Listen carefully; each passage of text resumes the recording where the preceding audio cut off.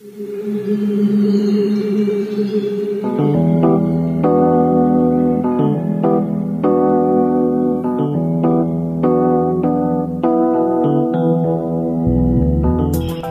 is the Mizzou Sports Podcast, presented by the Columbia Daily Tribune.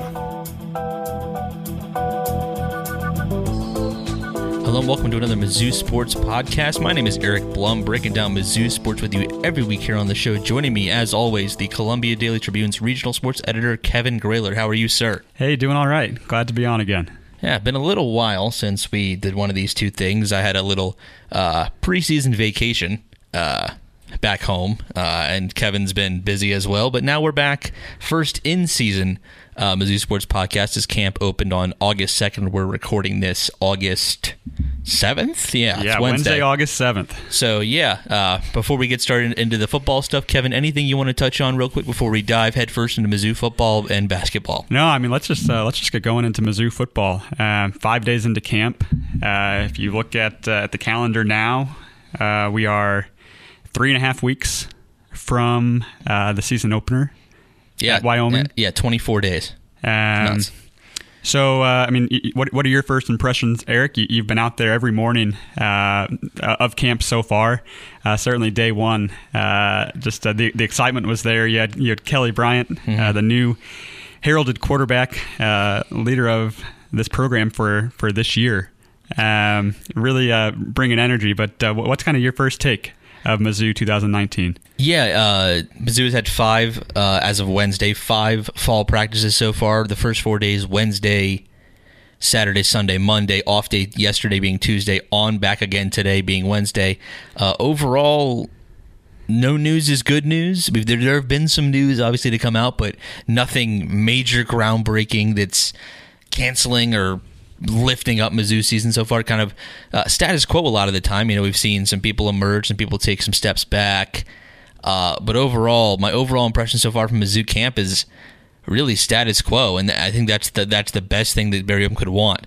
Yes, and we can talk a little bit about Alberto getting injured on Monday morning, and then Kelly, and Jordan Elliott being banged up, and a couple other guys. But overall, it's been nothing but positive for Mizzou. And it seems like some of those injuries that did happen were minor. From what we know and from today. I mean, can you explain what happened with Kelly Bryant particularly? Okay. And it seems like crisis averted. It's just one of those things that the last thing you want preseason is somebody to go down, but he's back out there. Well, first off, I think that the 3 players that I mentioned, who were the 3 that kind of had the the minor injuries and the public injuries of Bryant, Okoye-Bunam, and Jordan Elliott, you could very much consider 1, 2, and then somewhere before the number 7 in terms of importance for Mizzou. I'd probably say Kel Garrett might be a little bit ahead, maybe DeMarcus Acey, maybe someone like a Jonathan Johnson, Tucker McCann are all kind of in that second tier behind Kelly Bryant in terms of importance for individual players for Mizzou this season. So when you see Bryant stop taking snaps, Okoye-Bunam going down, I think that's where kind of the hysteria came from. It's not exactly the severity of the injury. It was the, if things get lost, here's who we're losing. That's where it came from, in my opinion. So it was a hamstring strain for Bryant. And a knee sprain for Alberto. Okay, so Bryant looked like just straight up precautionary, protect the crown jewel, protect the prized asset. If it were a game, I think he would have played through it. It's just a slip. He said today, and we kind of thought it was just a slip on the wet turf after it rained on Sunday night around here. Took a tiny bit of a wrong step, and that's all it was. Sometimes when you're still more than 3 weeks away from camp. 3 weeks away from Laramie, still 3 weeks left of camp. Those little things, those are minor risks to take that you leave him out there. Yeah. So why not pull him back? Why not have him just make sure he's at 100% for when you need him? That was definitely not the case with Alberto, though. Jordan Elliott just looked like he stepped wrong. He kind of just had nicks and knacks all over the place, but he's fine. Alberto, different. So what happened with Alberto? It happened. It couldn't have looked worse. It looked like, I hate to say it, looked like, to me, if you watch professional wrestling, it looked like an injury angle. Because that was my first thought. It's like, It was so perfectly put together. It was right in front of the media. It was so hyped up, and it happened right in front of us. But here's exactly what happened. So they're doing one-on-ones right after the availability kind of shooting period where we're allowed to take pictures. Right, the next period or two after that happens, after the media's kind of cameras are kind of cut off. He has a one-on-one against, I don't have the roster in front of me, I can't remember the guy's name. A one-on-one where the defensive specialist coach kind of says to the guy that's guarding Alberto, hey, he's getting the ball. Alberto and him kind of are all over, not all over each other, but like, there's some physicality. Yes, it is not. Football's a barbaric sport by trade for reasons like this. They're kind of going back and forth. Albert's a much bigger guy than the guy he's defending. While trying to take a step and shake him off, he slipped and it looked like he got his leg caught under him a little bit, overextended it, and just went down and was an obvious pain. And you fear the worst at that point. There was a kind of a collective gasp. And this is what I said on the radio on Monday. It wasn't Teddy Bridgewater bad immediately, where it's like, stop everything, get the media out of here. Just block out. It wasn't that when it happened with the Vikings a couple years ago, but it was a little bit at first like, that's one of the guys that Missouri's really counting their hat on this year. He got up, didn't practice the rest of the day, but Barry said he was fine or had a minor injury and expected him back. I don't think the media, and myself included, expected him back this soon. So as of now, it's Wednesday, 2 days later. 2 days later. Back to full strength, it seems. It's like nothing happened. Yeah. They both looked. Bryant had his best practice of fall camp in Okuwebunam. Every practice for him is a good practice, with how the balls he can catch and the way he can separate himself. So he looked mighty fine today. Everything is kind of back to normal in a sense. Yeah. So crisis averted. Definitely Certainly. Crisis averted. Definitely when you think about things that could go wrong in something like fall camp wearing fall pads, someone like Okuwebunam going down is near the top of the list. So you got that exercise out of the way kind of early here. Yeah. Something that a little early adversity, and Mizzou went through it just fine. Yeah, and you hope for a lot of things out of fall camp, but I think maybe at the top of that list is just to have a clean bill of health going in. Yeah, absolutely. So, Eric, we've had you out. You've been doing daily coverage from fall camp. Just about every day we have you, kind of picking a different type of feature story or profile, you name it, that we've had in the Columbia Daily Tribune. Maybe can you walk us through? I mean, now we've had 5 days. You had 5 different stories, and I think the first one that we kind of kicked off with was Jonathan Nance. That's correct. So who came here kind of right at the same time as far as a transfer. Same day. Kelly Bryant and Jonathan Nance were kind of more or less were a package deal coming to Mizzou for 1 year only, that they have eligibility left. He's not quite as maybe big of a name as Kelly Bryant, but he also could make a substantial impact this year just from catching passes from Kelly. Yeah, if you look at the offer list, the thing that I didn't even realize is until after I wrote the story was you look at the offer list that both of them had, it was the exact same schools. When they both entered the transfer portal, Kelly from Clemson and Jonathan Nance from Arkansas, at some point they must have started talking, because you look at the top 5, both of them, the exact same 5 schools. You look at the top 2, the exact same, Missouri and Auburn. And at some point, Missouri clicked for them. They're roommates now, and Jonathan Nance is probably his number 1 receiver on the outside. And he's had some great plays. He's looked very good in practice today, just kind of your every down wide receiver that you can trust. Not quite the Emmanuel Hall level of trust with the Drew Lock yet, but some of that is time. Some of that comes with time. There's that takes years to build. And I think that in terms of a first-year kind of connection, 2 guys who are professional and ready to go, it's pretty good. It's very solid, I'll put it that way, with Jonathan Nance. And then I have to remember what I've written about a lot. I have to remember what I wrote about the next couple of days. What about special teams? I mean, that's a question lots of people do have.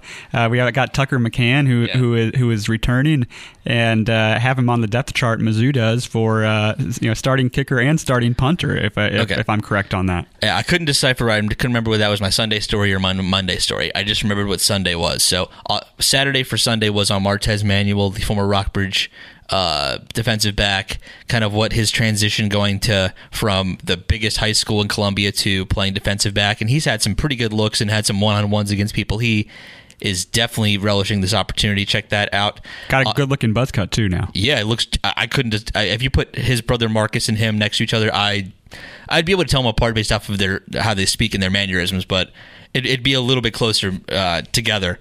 But special teams, Tucker McCann is the only Tiger listed at 2 different starting positions, punter and place kicker. I talked to him, and kind of there's a guy behind him who's kind of turned some eyes so far in camp, and Aaron Rodriguez is kind of a punting option if Tucker McCann kind of can't handle the mental challenge of all of the special team snaps in a sense. Kind of talked about, from that angle, what a weapon that could be for Missouri when last year it was an anchor. It was an anchor for sure.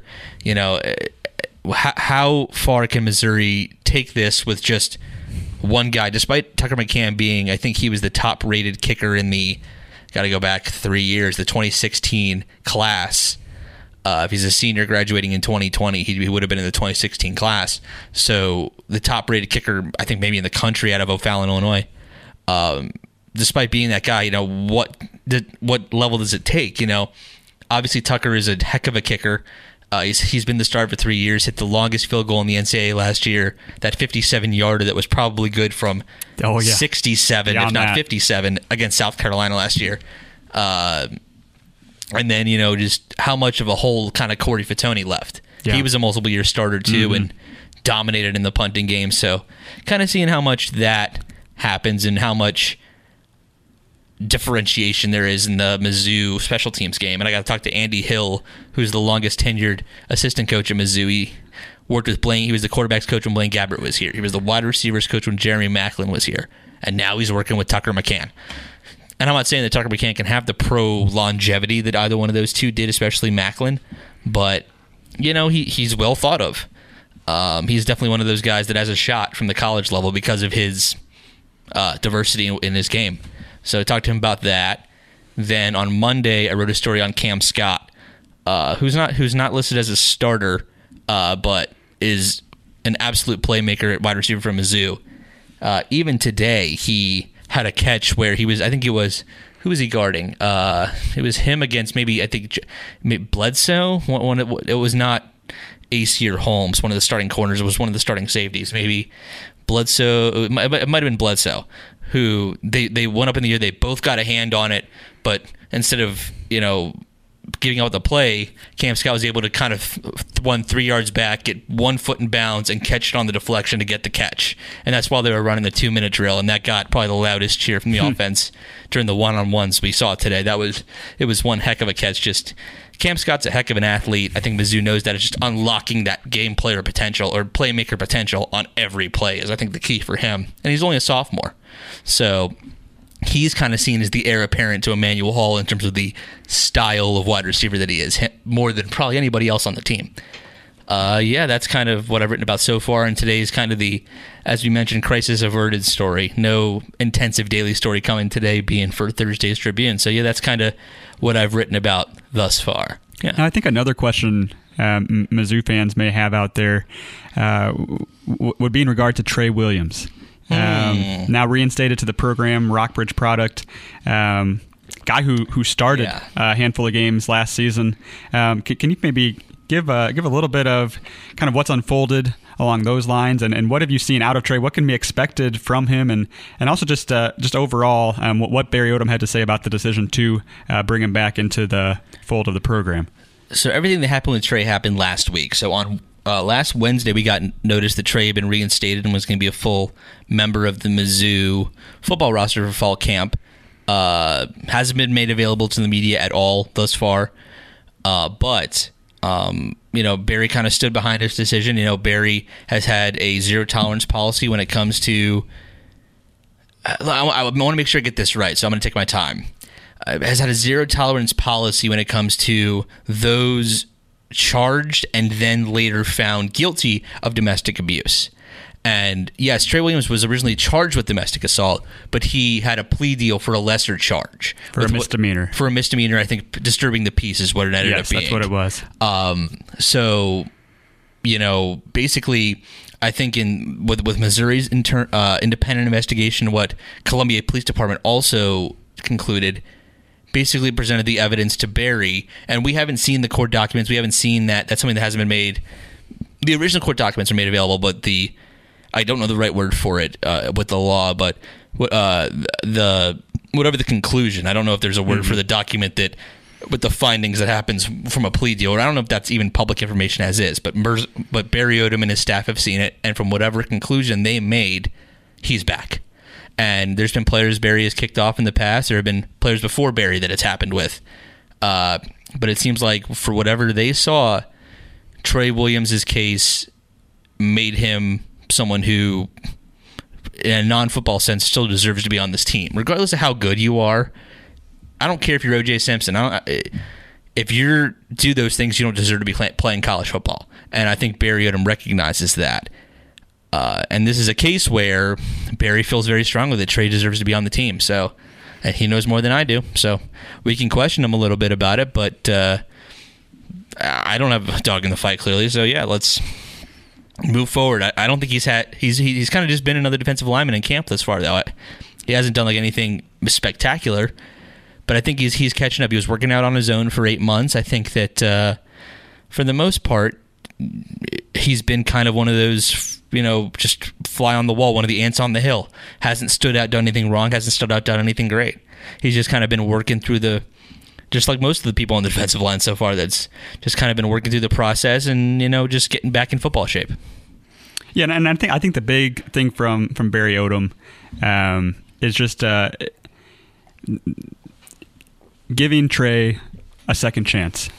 Realizing, sure, yeah. He said something about just getting all the information, making sure that there was no part of it that was left uncovered, addressing it head on, and taking it as a really an opportunity to build into this young man, to allow him to continue to be part of this program, just in hope that nothing like that will happen again, and certainly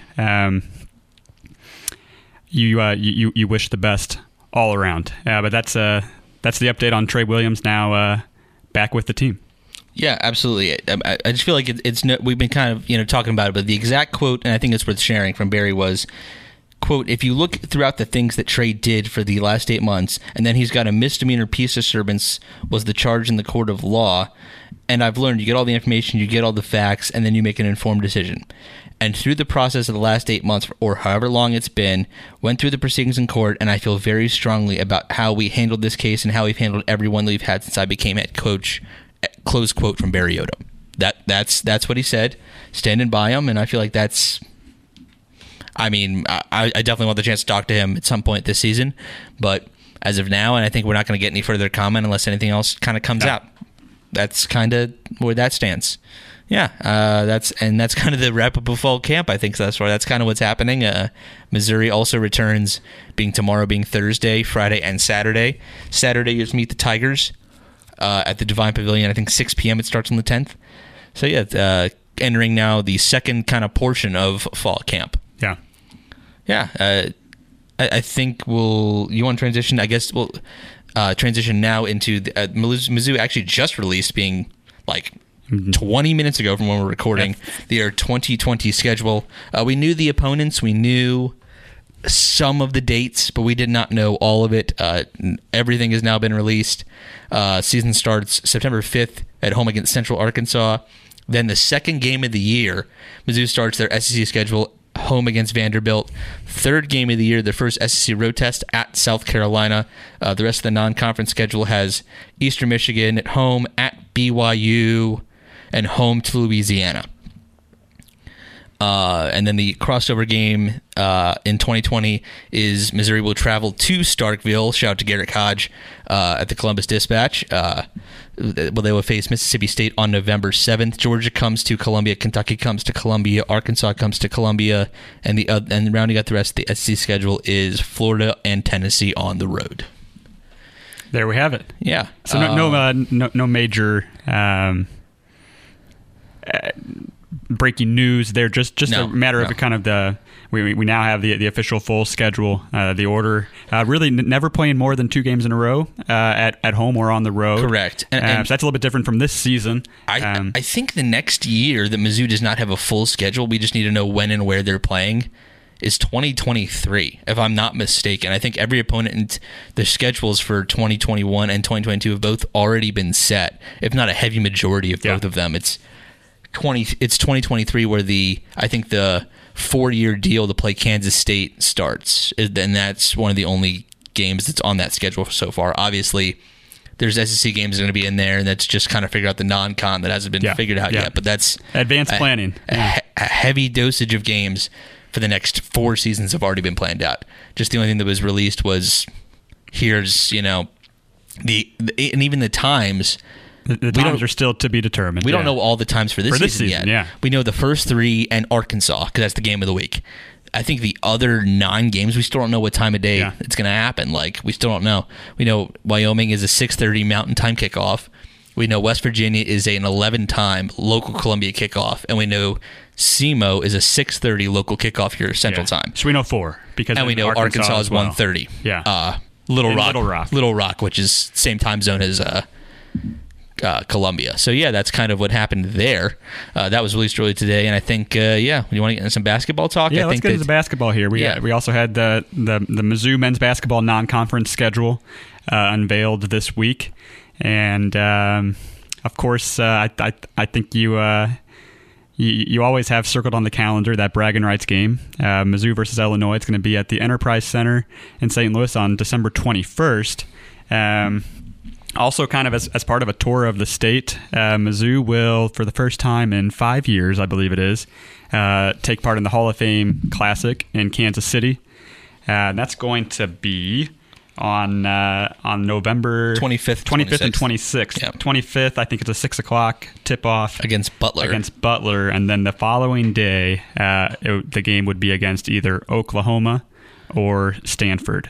Based on win or lose, if Missouri beats Butler, they'll play the later game. If they lose, they'll play the earlier game against the loser or winner of those 2 games. So, and I also of note, and it's kind of a rare January non-conference game, but Mizzou will make its first ever trip to Morgantown, West Virginia. Yep.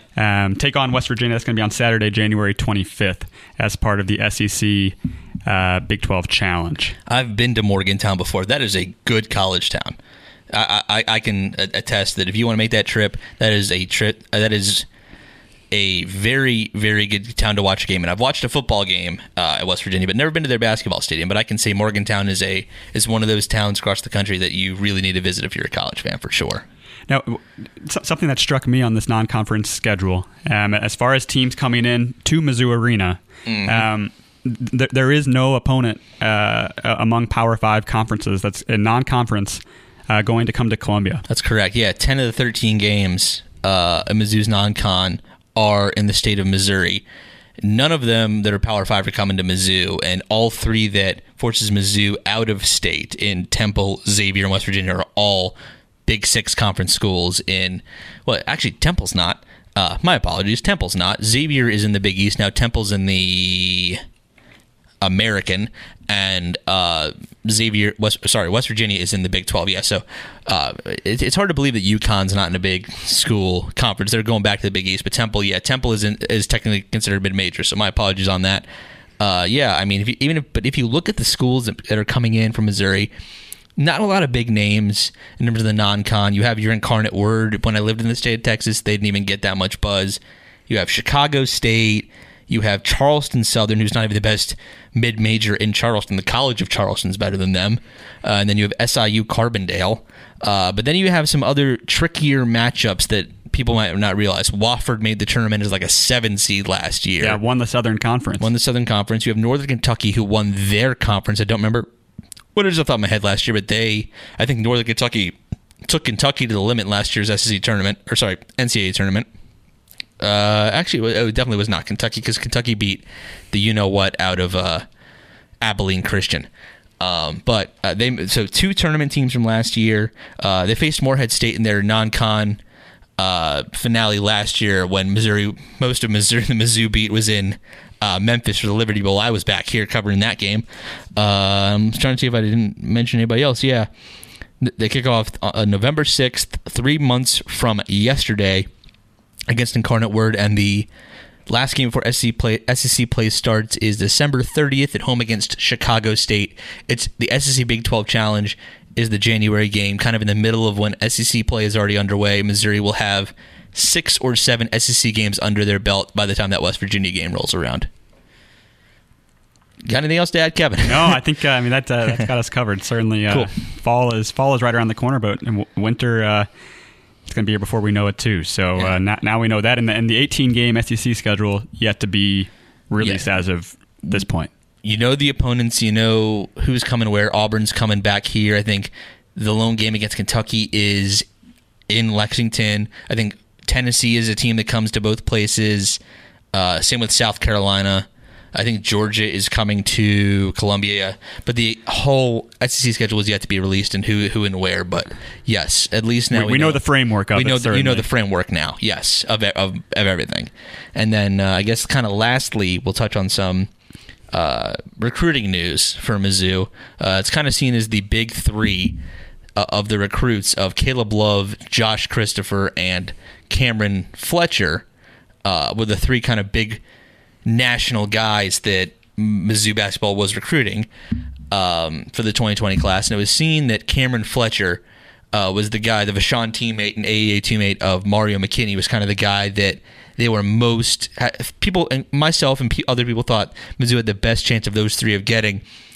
But turns out he is now off the board to Kentucky over the weekend. Took his first official visit since cutting his list of 5, which Mizzou is on the list of 5. Took his first official visit to Lexington. John Calipari wanted to dine him, and he is now off the board to Kentucky. He was ranked like 35th nationally.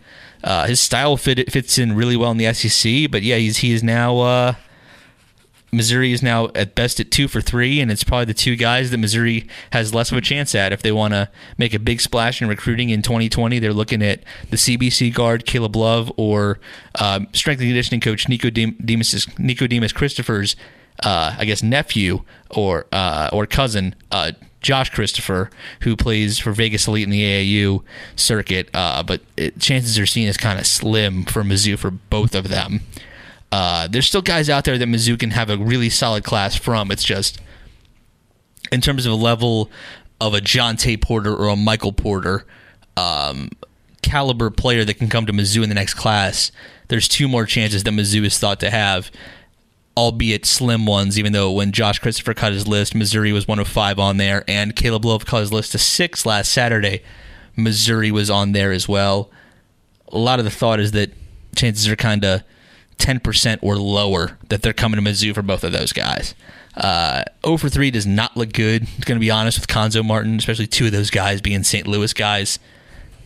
But there are other guys out there that, like a Davian Bradford, who I think will end up coming to Mizzou, that can make a solid class, at least on par with the one they took in last year. But yeah, Cameron Fletcher going to Kentucky kind of hurts for Mizzou fans because that was the guy of the big 3 that you thought was most likely to come here, and he's the first off the board and not coming. Yeah. All right. Well, yeah, that's kind of that.